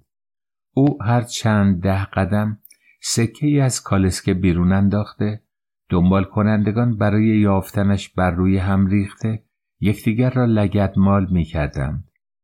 صاحب از شیشه پشت کالسکه تماشا کرده خنده سر می‌داد. ما نیز اسباب خنده اطرافیان می‌گردیدیم. اگر همکارهایمان به نان می‌زدند، من به جان می‌زدم که زور پشت سرم بود. آنها پشکل‌های گوسفند را که جمع آوریشان زحمت زیادتر داشت چشم پوشی می‌کردند و من در فراغت آنها را نیز فراهم می‌آوردم. پوست انار نیز با نیزه اختراعیم بهتر از آنها تحصیل می‌گردید. پوست اناری از دست الاغ سواری افتاده همه به سویش تاخت آوردیم. نیزه من به طرفش فرود آمد که یکی از بچه‌ها پای خود را جهت تصرفش به رویش گذاشته و نیزه من تاته به پشت پایش نشست. فریادش همه را متوجه گردانید و انتقام چند روزه به جانم افتادم. یکی نیزه را از دستم کشید و به تلافی پای رفیقش میخ آن را 2-3 نوبت به شدت بر پشت پنجه‌هایم نواخت که درد در اندرونم پیچید.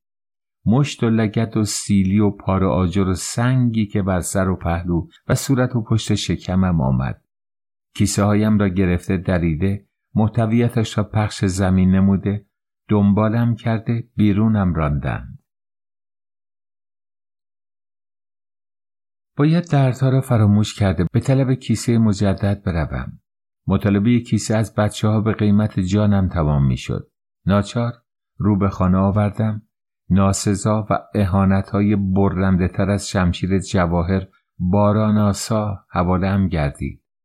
پدرم خون سفیدی چشمانش را گرفته بلندم کرده بر زمین کوبید. از جمله کلمات جواهر این بود که تو که 2 کیسه گونی پهن را نتوانی حفظ کنی، پهندان خودت را چگونه حفظ می‌کنی؟ در این باره پرده دری را به نهایت رسانید و سخنانی که نشنیده بودم به گوشم خواند. میگفت میخواستی کیسه ات را داده کیسه به دست آوری، برای مشتری و خریدار میتراشید. به پدرم میگفت حتما کیسه ها را گذارده با کسی به پستو پسله ای رفته، آنها را لو داده است. انتخاب شبها را برای پا زدن پهن دلیل نظریه خود می آورد و پدرم با آنکه خود آن زمان را تعیین کرده بود با تردید تأیید می نمود. می گفت شکمم از همین را سیر می شود و الا مشتی نان خشکه که خندق بلای او را سیر نمی کند و اضافه می کرد کم کردن جیره روزانه را به جهت امتحان همین مطلب در پیش گرفته بوده است. چیزی از این مطالب نمی فهمیدم، اما احساس می کردم که زننده ترین اسنادها را می زند. باز جیره شام از شبم قطع گردید که ناندانیم همراه بود شکمم سیر می باشد. کوچکترین بهانه سبب قطع نان مقررم می گردید.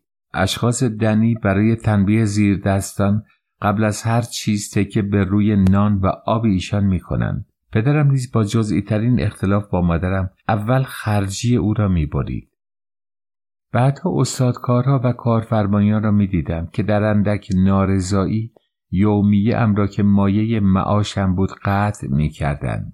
ارباب‌های دون صفت را نیز در همسایگی هایمان می دیدم که تنبیه زیر دستان را توقیف جیره و مواجب آنان قرار می دادند. بعدها نیز در سیاست‌های حکومت‌های بی‌اهمیت دیدم که در عدم رضایت‌های اهالی گوشمالی آنها را به وجود آوردن قحطی و گرانی مصنوعی و در تنگنای ارزاق و گرسنگی نهادن مقرر می داشتند. در مخاصمات و لشکرکشی ها فرماندهان پست فطرت قبل از هر چیز محاصره نان و آب دشمن می کنند. اسرا و بندیان در گوشمالی ها قبل از هر چیز نان و آبشان در قید و بند تعطیل و تقلیل و توقیف واقع می شود. چه زیاد جواهر سلطان هایی را که بعدا نیز در شؤون و مقامات و لباس های مختلف دیدم که به وتیره او عمل می کنند. آنچه از گرسنگی و درد خوابم نبرد، مخصوصاً که هر دم رنج جراحات جای میخها که یکی از آنها هم تا کف پایم نفوذ کرده بود فزونی می گرفت. صبح فردا کف و پشت پایم ورم نموده از دو طرف چرک کرده کبود شده بود.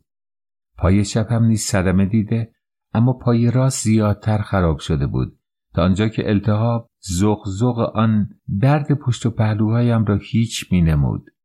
صبح هنگام جواهر همراه سعایت‌های دیگر پدرم را از الم پایم متوجه گردانید. دستور پدرم آن شد که خودم را به موش مردگی نزده کیسه ها را برداشته سراغ کار بروم. جواهر شبانه 2 کیسه دیگر تهیه کرده بود. به زحمت راه می رفتم. فریاد کشید: مگه زخم شمشیر خوردم؟ و با نهیبش از اتاق بیرون افتادم. با هر اشاره پا که به زمین می گذاردم درد تا استخوان‌هایم اثر می نمود. راه رفتن برایم ممکن نبود و تکلیف کار با کیسه های آویخته به گردن جراحت را چندان می نمود. به زحمت 1-2 کوچه را پشت سر گذارده پشت دیوار صحن به زمین افتادم. هر دم ورم و درد پا فزونی می گرفت. بازگشت به خانه‌ام بی اثر بود. چه چاره‌ای بر آن مترتب نمی گردید. بر دلسوزی و دارو و درمان آن نمی توانستم امیدوار بوده باشم. چه سابقه ای در این امور از ایشان به خاطرم نمی آمد. هرگز پدرم حتی در زمان وجود مادرم اهمیت به این امور نداده بود. پول دوا و درمانی برای ما در اختیار نگذاشته، خودش را به این مسائل مشغول نداشته بود. تنها عکس‌العملی که در بیماری ها انجام داده بود آنکه از خانه بیرون مانده خودش را به جاهای دیگر سرگرم ساخته بود. همواره به مادرم نیز تکلیف کرده بود متحمل کسالت و ناخوشی های ما نگردیده به حال خودمان واگذارد زودتر خوب می شویم. می گفت بیماری خودش آمده، خودش دور می شود و تشرع به خرج داده درد و درمان را از جانب خدا دانسته بود. یا زیاد که مکلف شده بود تبهای تندمان را با سیلی و ترکه معالجه کرده بود. این طبابت را از سید اجاق که با سیلی و ترکه بیماران را علاج می نمود یاد گرفته بود و چه مرافعه ها با مادرم بر سر همین مسئله که مخالفت کرده بود به راه انداخته بود. واضح بود حرفش در این مورد نیز جز آن نبود که بگوید زخم خر زیر پالان خوب می شود و باید هرچه سائی تر به کار پردازم. برایم این گونه حرفایش آشنایی کامل به هم رسانیده بود. جواهر که جای خود داشت و این امور زیادتر از او به نظرش بی اهمیت می نمود و بنا به خبث طینت بیشتر این نظرات مورد تأیید و تصدیقش قرار می گرفت. چه او نیز خودش را در دمل زیر بغلم نشان داده بود. قساوتی سخت کشنده که وصفش غیر ممکن می آید. تازه که به قم آمده بودیم زیر بغلم دمل شده دستم راست مانده بود. پدرم گفته بود فکری به حال آن نماید. گفت باید قاشق داغ بگذارد تا پس برود و قاشقی را به روی آتش گرفته بر دملم فشرد که از فشار درد بیهوش گردیدم و با لنگ کفش به جانش افتاد که دنبالی معالجهش معلوم شده بود. از این جهت توسل به او نیز برایم غیر ممکن می آمد. شب نالان و لنگان با کیسه‌های خالی رهسپار خانه گردیدم در وضع مادری که با پستانهای بیشیر به طرف شیرخواره اش برود. آن روز با نان و حلوای خیراتی شکمم سیر شده بود. مرده ثروتمندی را به خاک سپرده نیازش نان و حلوا نثار می کردند. قسمتی از آن هم سهم من شده بود. مشتی حلوا در 2 کف دست نان پیچیده در چند سینی اطراف صحن به راه افتاده و هر گدا تکه‌ای می‌دادند. من هم که کیسه هایم از جلوم آویخته، پاهایم دراز بود و مینالیدم، گدا حساب شده بودم. گدای مستحق واقعی که ورم و کبودی پشت پای راستم گواه صادق آن می آمد و از ای که گدایان واقعی آرزوی آن را داشتند. هرچه بود موهبتی بود که گرسنگی 20 و چند ساعت فشار درد را بی‌حد ساخته بود. لقمه لذیذی بود. بوی روغن و زعفرانش ذائقه و شامم را جان تازه می بخشید. از گرسنگی یک لقمه ام بود که آن را بلع نمایم، اما از مزه‌اش دریغم می آمد که به سرعت به آخرش برسانم و با آن به معاشقه و معانقه برآمدم. بیش از 6 ماه بود که کامم غذای طعم و مزه‌دار نچشیده، بینیم استشمام رایحه روغن و امثال آن نکرده بود. من که از گدایی و دریوزه رنج می بردم، آن روز بر گدایان غبطه خوردم که چه غذاهای مطبوعی نصیبشان می شود. با غذای همه شریک شده از همه اطعمه مزه می چشم. می دیدم هزار خفت و تأخیر آن را لقمه ای از چنین غذاها جبران می کند. احساس می کردم غذای شرف و آبرو بعد از غذای شکم طعم می دهد. در دل از مرده صاحب حلوا تشکر کردم که چه میت با برکتی بوده است. مرده را با زنده جواهر و پدرم به مقایسه آوردم که چه بی‌منت می بخشد و آنها نان خودم را هم از خودم دریغ می نمایند و هزار منت می نهند. در شهر قم از این مناظر که صاحب مردگان فقرا را اطعام کرده شیرینی و میوه و مثل آن می دادند زیاد به چشمم خورده بود، اما از ترس گدا شدن رو برگردانده بی توجه مانده بودم. آن تعصبات را همه حماقت انگاشتم. چه شرافت ها که با احتیاج نفی می شود. گدای کوری 2 قدم بالاتر من بی خیال نشسته، عبایش را به دورش کشیده، زانوهایش را بغل گرفت. پیرمرد کثیفی بود که آب دهان و بینیش موهای بلند چانه‌اش را ملوث ساخته بود. از زیر عبا مشغول کاری گردید. حس کنجکاویم به حرکت آمده کمی خود را به طرفش کشاندم. صدای شمارش سکه به گوشم رسید. پس از شماره هر نوع سکه را در جیبی نهاد. این حالت را از حرکت دستهایش که به بغلهایش میرفتند فهمیدم. رهگذری پنجه پایش به پای مجروحم خورد. درد در سینه ام دوان، فریادم را بلند گردانید. پیرمرد متوجهم شده. پرسید نزدیک او که می باشد؟ گفتم پن جمع کن که پایم آسیب دیده. از حرکت باز ماندم. گفت نزدیکترش بروم. خودم را کشیده پهلویش نشستم. از حال و وضعم پرسید. مختصری به توضیح برآمدم. دست به پایم کشید و رنج و ورم آن را به تجسس برآمده چهرهش با خنده شادی بخشی چین و چروک شده گفت خدا از بدبختی نجاتت داده. دلیل پرسیدم. گفت به جهت همین پات که تا این اندازه متورم گردیده. مقصودش را نفهمیدم. گفت این که اگه شاگردی منو قبول کنی با همین پا سر سال صاحب همه چیزت میکنم. باز چیزی درک نکردم. حالی کرد که این قبیل رنج و نواقص عضو بهترین مایه گدایی می باشد. دلم فرو ریخت، اندوهی سنگین بر سینه‌ام نشست. امتناع ورزیدم. نفهمم خواند. گفتم گدایی قبول 1000 منت و کوچکی دارد. طبعم راضی نمی شود. نان زحمت کشیده را بهتر می پسندم و حکایت خارکن فرایدالادب کلاس دومم را با شعرش که گفته بود هر که نان از عمل خیش خورد منت از حاتم طایی نبرد برایش خواندم. بچه اما نفهم و عقلم نمی رسد. همان پیرمردم اگر نکاشته می کنده از بیابان می دزدیده و یا گدایی می کرده است و حاتم از دیگران. حرفمان به بحث و جدل انجامید. گفتم حاتم گدایی نمی کرده بلکه به گداها کمک می کرده است. گفت اگر مفت می داده لابد دزدی می کرده. به عقیده من غالبا مردم از 2 طبقه دزد یا گدا بیرون نمی باشند. شاهدها آورد و مثلها ذکر کرد. از هر که دیده و می بینیم و در اختیار من می باشد و به شهادتش این شعر که هر که او بیش بود سیم و زرش زر نبارید ز آسمان به سرش.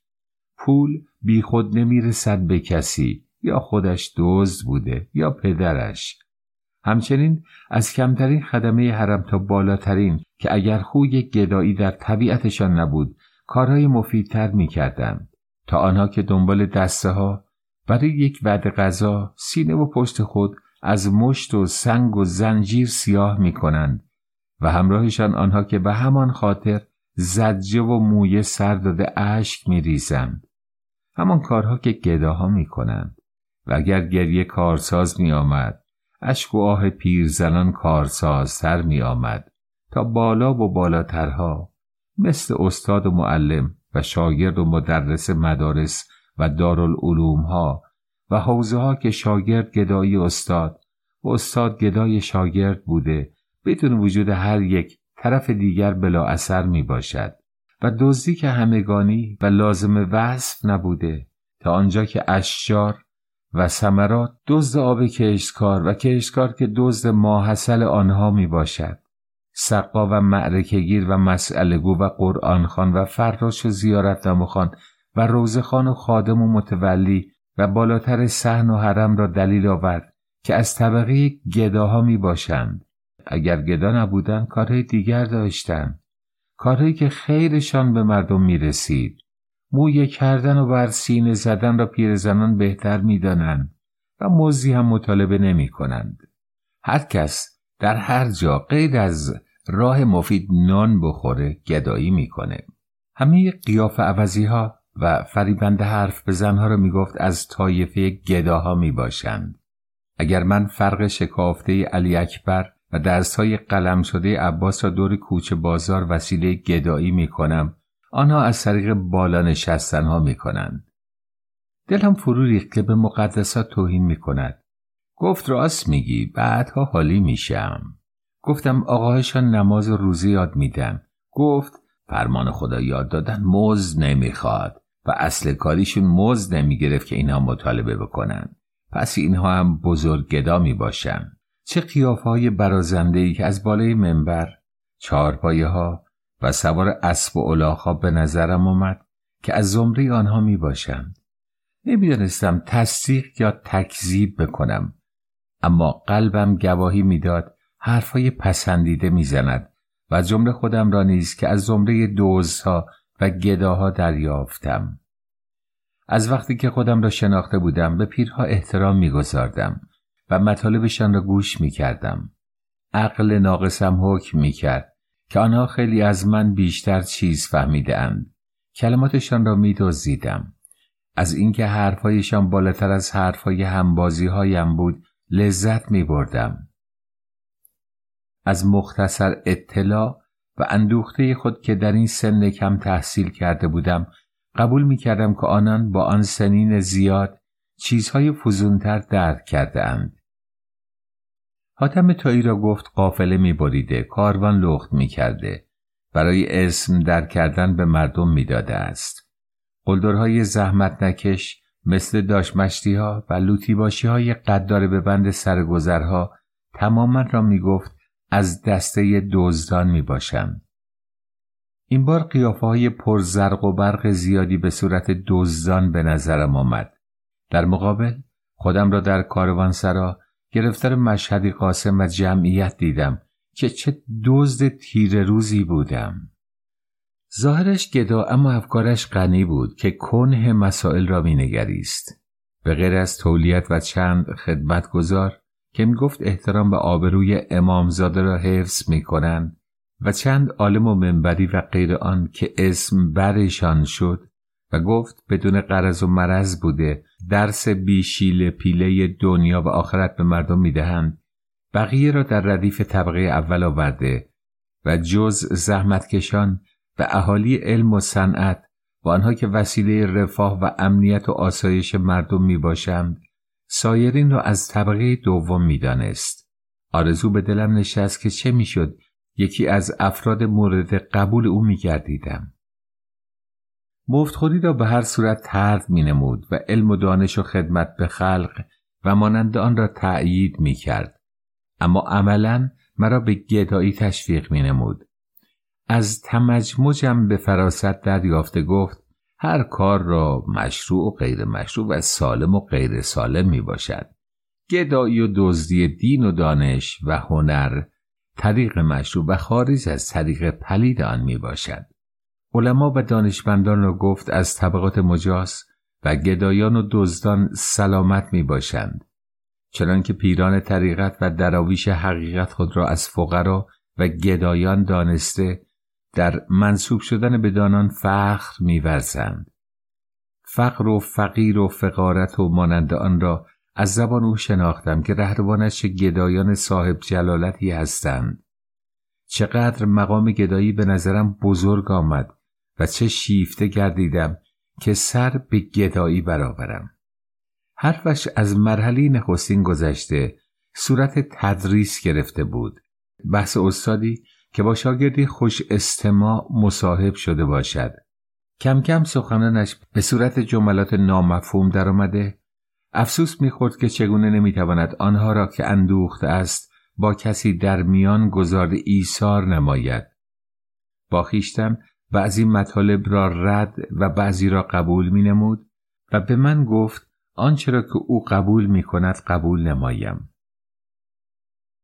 در گفته‌های گدای پیر شک نمی‌کردم، اما این مطالب برایم ثقیل می‌نمود. لقمه بزرگی بود که نمی‌توانستم بلع و هضم نمایم. طفل شیرخواری بودم که به جای آب و لبن نان و پلو به خوردم می‌دادم. پدرم را کنار گذاشت و گفت من نیز او را نفی می‌نمایم و بی‌مهری‌اش را موجه می‌دانست. می‌گفت او به وجود تو تمایل نداشته، تو خویشتن را به او آویخته‌ای. آزاری در جانش افتاده، خواسته تا آن را دفع نماید. آزاری بدتر به صورت فرزند وبالش گردیده است. آن آزار همان تو بوده ای که ناراحتش می داشته ای. اکنون با این صدمات انتقام خیش را از تو باز می کشد. به فکرم رسید درست می گوید. هرگز لطف پدرانه ای از او ندیدم. چیزی که هرچه گشتم به او دست نیافتم آن بود که به خاطرم آید دفعه‌ای بوسه‌ای از مهر و شفقت از گونه امر بوده باشد. درباره خودش میگفت او کور نبوده. پدرش او را برای استفاده بیشتر از شغل گدایی کور کرده است. خشمگین گردید. چهرش برافروخته شد. بر پدرش لعنت فرستاد. مادرش را نیز دشنام داد که او را فدای لحظه ای عشرت خیش کرده است. و چه تشابهی کامل از او با خود می نگریستم. کلماتش لقمه‌های لذیذتر از حلوایم بودند که حول تمام شدنشان را داشتم. شکوه‌های زیاد داشت، لیکن با آن هم از کوری خود خوشحال بود که دیگر چنان پدر مادرها را نمی بیند. همچنین می گفت خوشحالم که اصولاً مردم روزگار را به چشم نمی آورم. کم کم مهرش در دلم نشست. می دیدم اشک از چشمان در کاسه نشسته‌اش فرو می ریزد. پیدا بود که دردهایی بالاتر از دردهای من داشت که اظهار آنها را نزد من جایز نمی دانست. در این حالت تخلخل می کرد و چیزی از حرفایش نمی فهمیدم. در خودش فرو رفته بود و کلمات نامفهومی می گفت و هر دم فشرده و فشرده تر و خشمناکتر می گردید. ناگهان عبا را کنار زده، چوب دستی را برداشته، شلاقوار بر سینه ام نواخت و فریاد کشید چرا آسوده‌اش نمیگذارم؟ چه از او میخواهم و چرا به او نزدیک شده ام؟ دیوانه شده بود یا به خیرخواهی من که مطلب بیجا به گوشم خوانده بود خود را به دیوانگی زده بود. هرچه بود باید من او را دیوانه ای پندارم که مضرتش بیش از منفعتش بوده. غیر وجودی خطرناک نمی باشد که باید از او اجتناب نمایم. گیج و هراسان کنار کشیده پا به گریز نهادم. گیج از سخنانی که در عوالم ناشناختم کشانیده بود و هراسناک از آن که با دیوانه ای مربوط بودم. اما پایم به جلو نمی رفت که دلم اسیر برخورد بیشائبه اش شده بود.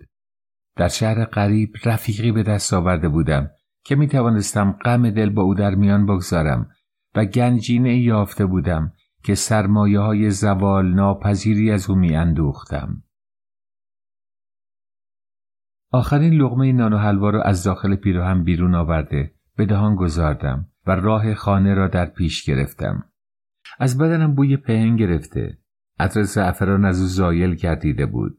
گلی که گرفتار مزبله و خوبی که هم نشین بد شده بود. چقدر متاسف شدم که چرا آن را تعارف پیرمرد نکردم. یا مطالب او به فراموشیم کشانده یا چشم تنگی بینواییم مانع آن شده بود. هنوز نمی‌دانستم نهر خشک قبل از سیرابی خود به دیگران آب نمی‌رساند. از دیگر اثرات بینوایی منش زشت و لعامت طبع میباشد. از قیاس خود در راه پیرمرد پدرم را تبرئه کردم که خست و چشم تنگی او هم در اثر فقر و تهیدستی‌اش میباشد. جواهر را چگونه میتوانستم براعت ببخشم که در نعمت و فراخی نیز از من دریغ مینمود. او تطهیر نمیشد جز آنکه قبول کنم جواهر نهادش لعیم بود. دولتمندانی که با استغنای کافی صاحب طبع فقیر می باشند، مرغکی که از ترس تمام شدن آب کنار دجله از تشنگی جان می دهد تا درباره دیگر مرغ‌ها چه سخاوت اندیشد. شغالی که از 1000 مرغ خفه کرده یکی هم جنسان را انفاق نمی کند. خائف و سرفکنده وارد اتاق گردیدم. پدرم پرسید چند کیسه به پشت بام ریختم. سرم را پایین انداختم. پی برد کاری نکردم. گردنش راست ایستاده، رگهایش متورم گردیدم. بوی حلوای دهان و پیراهنم به دماغ جواهر خورد و از چگونگی آن به پرسجو برآمد. گفتم خیراتی هم داده‌ام. گفت دروغ میگویی و دهن شیرین کنه ام داده‌ام و 1000 تهمت و ناروا که با آن پیوست گردانید. اضافه کرد من دیگر ول و هرزه شده، نان مفتم داده، جورم را کشیده‌ام، دیگر به سراغ کار نمی روم. گاوی که به کهنه خوردن عادت کرد پی شخم نمی رود. پدرم را برانگیخت که استنطاقم نماید. پای متورمم را که تا بالای مچ ستبر و کبود شده بود نشانش دادم. پدرم یا به دلسوزی یا از بی‌حوصلگی تحقیق و تنبیه مرا موکول به صبح گردانید. از این اتفاق زیاد افتاده بود که از بی‌حوصلگی رغبت کتک زدن مرا نیافته بود. شامشان را خورده روانه بستر گردیدم. هر شب نرسیده از فرط خستگی در گوشه افتاده سحر به زحمت برمیخواستم. اما آن شب از زور درد گویی چشمانم خواب را فراموش کرده بود. چندان بود که در خیش پیچ و تاب داشته باشم. اوائل مقداری مطالب درباره من میانشان رد بدل شد و سپس صدای چند بوسه به تناوب به گوشم رسید و بعد از آن در نور کمرنگ چراغ جواهر را دیدم که لحاف را کنار زده در بستر نشست و به بیرون کشیدن پیراهن و شلوارش از بدن پرداخته آنها را کنارش نهاد، در حالی که موهای ژولیده‌اش که اطراف گردنش را گرفته، سینه‌های آویخته‌اش که چون 2 کیسه تهی از محتوا از زیر گردنش به این سو و آن سو می‌خزید، پدرم را مشغول نوازش و بوسش و حرکاتی گردید که اشمئزازشان به تهوعم واداشت. خاص دیدن سینه‌های بدمنظره‌اش که غم سینه‌های مادرم را نیز به دلم نشاند. سینه‌های سفید مادرم به نظرم آمد که هنگام شیر دادن برادرم حسن من نیز دلگی کرده آنها را بوییده بوسیده میمکیدم. تابلوم گردید. بغضی چون دست مال مچاله کرده در گلویم نشست. هنوز زنی را با اندامی به زشتی اندام جواهر ندیده بودم. بالایش دراز و گردنش باریک و استخوان‌های بیرون زده سینه و پهلوهایش بدنش را سایه روشن کرده بود. حتی در حمام زنان چنین هیئت نامتناسبی به نظرم نیامده بود. شاید هم نظر عداوت من وی را چنین زشت ساخته بود. دیدگان دوست به قسمی و دیدگان دشمن به طریقی دیگر نگاه می کنند. سگ صاحبش را به صورتی و رسیده به صاحبش را به گونه‌ای دیگر می نگرد. چشمان گرگ از مشاهده گله منور و از ملاحظه چوپان تاریک می شود اما من خارج از دوستی و دشمنی واقعا جواهر را زشت می دیدم که اگر در جوانی حسن و وجاهتی داشته اکنون چیزی از آن به جا نمانده بود.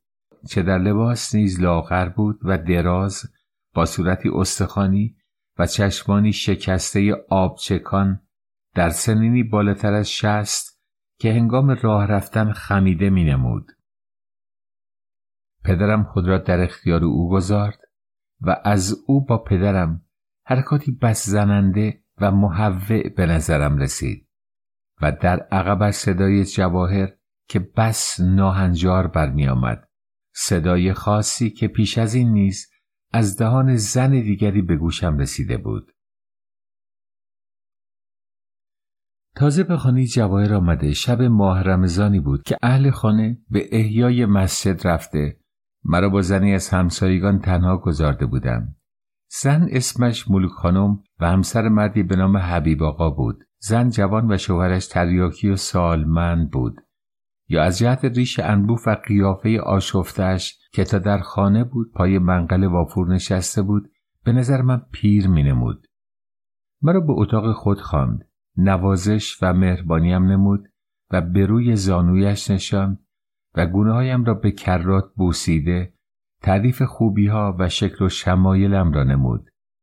گفت اگر دهانم قرص باشد می‌خواهد رازی را با من در میان گذارد. گفتم اطمینان داشته باشد. گفت قسم بخورم. گفتم به قرآن. گفت بگویم به جان مادرم که آنچه بشنوم و ببینم پیش خودم میماند. دانسته بود مادرم پیشم از قرآن گرامی‌تر میباشد. از آنجا که قسم قرآن را روزی 100 بار خورده، قسم مادرم را هرگز نمیخوردم. گفت از این پس روی پشت بام نخوابم که جواهر خیال پرت کردنم را دارد. تازه هوا رو به گرمی میرفت و هفته‌ای بود که بالای بام میخوابیدیم. گفت این مطلب را از زبان یکی از خواهرخوانده‌هایش که جواهر با او در میان گذاشته شنیده است. از آنجا که جواهر جای مرا نزدیک حیاط و جای خودشان را پای دیوار پشت بام میانداخت، حرفش به دلم نشست. گفت شنیده است که نیمه شب وقتی همه در خواب می باشند به حیاتم خواهد انداخت. صدق این مطلب 2 شب بعد که از وحشت خوابم نبرده بود و جواهر را بالای سر خودم دیدم معلومم شد.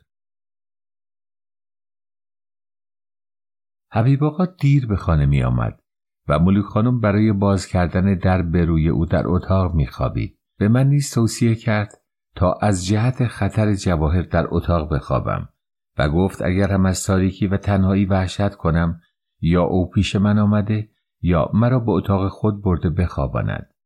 از راهنماییش متشکر گردیدم. مانند مادرم محبتش در دلم نشست. تا دهانم را نیز شیرین نمایم برخاسته یک گل سوهان از قوطی آورد، نصفش را شکسته به دستم داده، نیمیش را برای بعدم گذارد. دهان شیرین کنک هم داد و در اختیارم گرفت. تشک و متکا آورده، چراغ را پایین کشیده، تکلیف کرد برای خوابیدن موقع خواب دراز بکشم و خود پهلویم خفته چادر نمازش را به روی من کشید. تا اینجا همچنان محبتهایش را مادرانه می دیدم و بلکه از آن فراتر که هرگز مادرم برای خوابیدن من سوهان و مانند آن نداده بود، مگر وقتی که خود عریان گردیده به کنارم خزید و خواست تا بدنش را دست بکشم. فرمانی بس شرم‌آور، اما رشوه گرفته بودم، باید اطاعت بکنم. بعدها این خواسته و احوال را از زنان بسیار می شنیدم که شوهر تریاکی داشتند و رفع تمنایشان اگرچه از دست و پنجه کودک نرسیده‌ای باشد و همچنین که به همین خاطر مردم زن و دختر به تریاکی نداده یا خودشان حاضر به قبول ازدواج با تریاکی نمی شده اند. با بوی بس نامطبوعی که از سر انگشتانم به مشامم رسید خود را کنار کشیده، با برداشتن رختم پا به فرار نهاده، گفتار مهرامیز ابتدا و کردار دهشتناک انتهایش به اندیشه هم کشید. حرکاتش وادرم نمود دلسوزیش را به زحماتش بخشیده، خطر مرگ پشت بام خوابی را به مأمن اتاق خوابی او رجحان گذارم. محبتها را نیز دانستم که خالی از غرضی نمی باشد.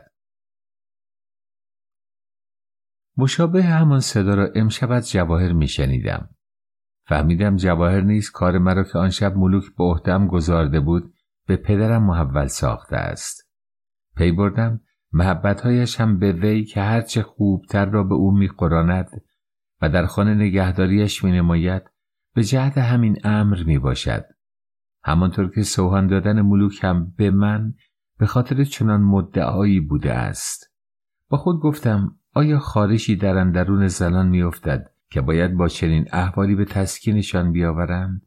آیا مردها را نیز چنین آزاری بروز میکند؟ آیا این حرکات تهوع آور از بازی‌های بزرگترها میباشد که من از آن بی اطلاع میباشم؟ همراه بسیاری از سوالات دیگر که پاسخی برایشان نمیافتم. جواهر برخاسته به طرف خارج تشک چرخیده، زیر جامش را برداشت تا به پا نماید. اندام از هم گشودش به نظرم رسید که به طرف من قرار می گرفت و چنانچه از خواب و بیدار بودن من مشکوک شده باشد سر پیش آورده به دقت به دیدگانم نگریست و دید که من نیز او را نظاره می کنم. پرسید بیدار یا خواب بودم؟ با صداقت بچگانه جواب دادم از درد خوابم نبرده است. فریادی کشید و دست و پایش به لغوه برآمد، از رو به زمین افتاد. پدرم شتابان برخاسته، چراغ را بالا کشیده، حرکاتش را نگریسته گفت غش کرده است. او نیز از نیمه پایین بدن عریان بود که از فریاد جواهر مجال پوشیدن خود را نکرده بود. پیش از آن هم جواهر را بارها دیده بودم که غش کرده بود. کارهای دشوارش را با غش کردن از پیش برده بود. طلاق مادر من با غش کردن او که گفته بود از وی کتک خورده است انجام گرفته بود. مرا با غش کردن که گفته بود از فرط علاقه دوریم را نمیتواند تحمل کند از مادرم جدا کرده بود. از قم به تهران که گفته بود مادرم جادو در خانه اش میریزد پدرم را با غش کردن کوچانده بود. بیمهری‌ها و کنار خوابیدن‌های پدرم را با غش کردم اصلاح کرده بود.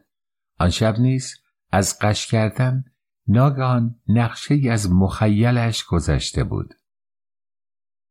مانند همیشه پدرم ابتدا تکانش داد و سپس برخاسته شلوارش را به پا کشیده، کاسه آب را از بالای سرش آورده، یکی دو پشنگ به صورتش افشاند، چند نرم سیلی به بناگوشش و گونه‌هایش نواخت و بلندش کرده پشت به خود بر زمینش نشاند.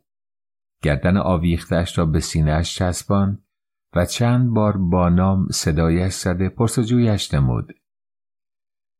کم کم نفس‌های عمیقی از سینه جواهر بیرون آمده، چندین نعره پیاپی از گلو برآورده، موهای سر را شروع به کشیدن و کندن نموده، پاها را خم و راست کرده بر زمین کوبید و گریه را سر داده گفت از دست این ذلیل شده، یعنی من، که یا جای او یا جای من توی این خونه است. با توضیحی که از اول تا آخر کارهایشان را دیده تماشا کرده، هرچه نابدترش را ورانداز داشتم.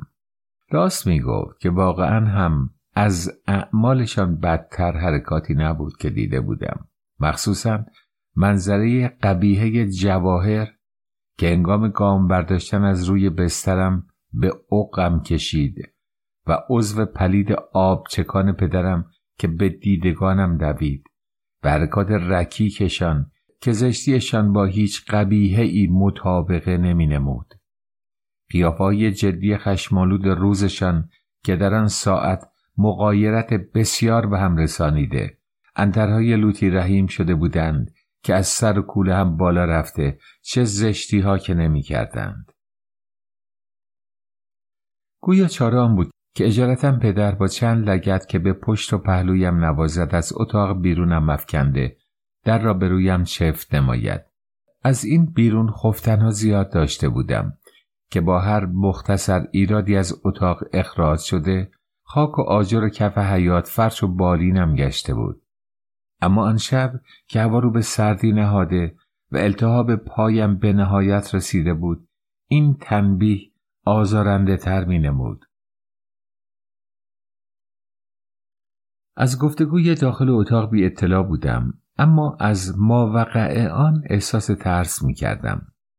یقینم بود که پدرم این جسارت را بی مجازات نمی گذارد. کتک سر شبم را نیز بدهکار شده بود. اگر در تسویه مطالبات مردم بی‌قید بود، اما در پرداخت بدهی‌های کتک‌های من هیچ وقت اهمال نورزیده بود. پیدا بود که خلاف بیداری من باید بالاتر از سایر خلاف‌هایم باشد که جواهر درباره آن غش کرده بود. چه غش‌های جواهر؟ جمله درباره کارهای مهم انجام یافته بود. با خود می‌گفتم اگر عملشان زشت و ناپسند بوده چرا انجام می‌دادند؟ و اگر پسندیده بوده چرا از ملاحظه آن اکراه داشته اند؟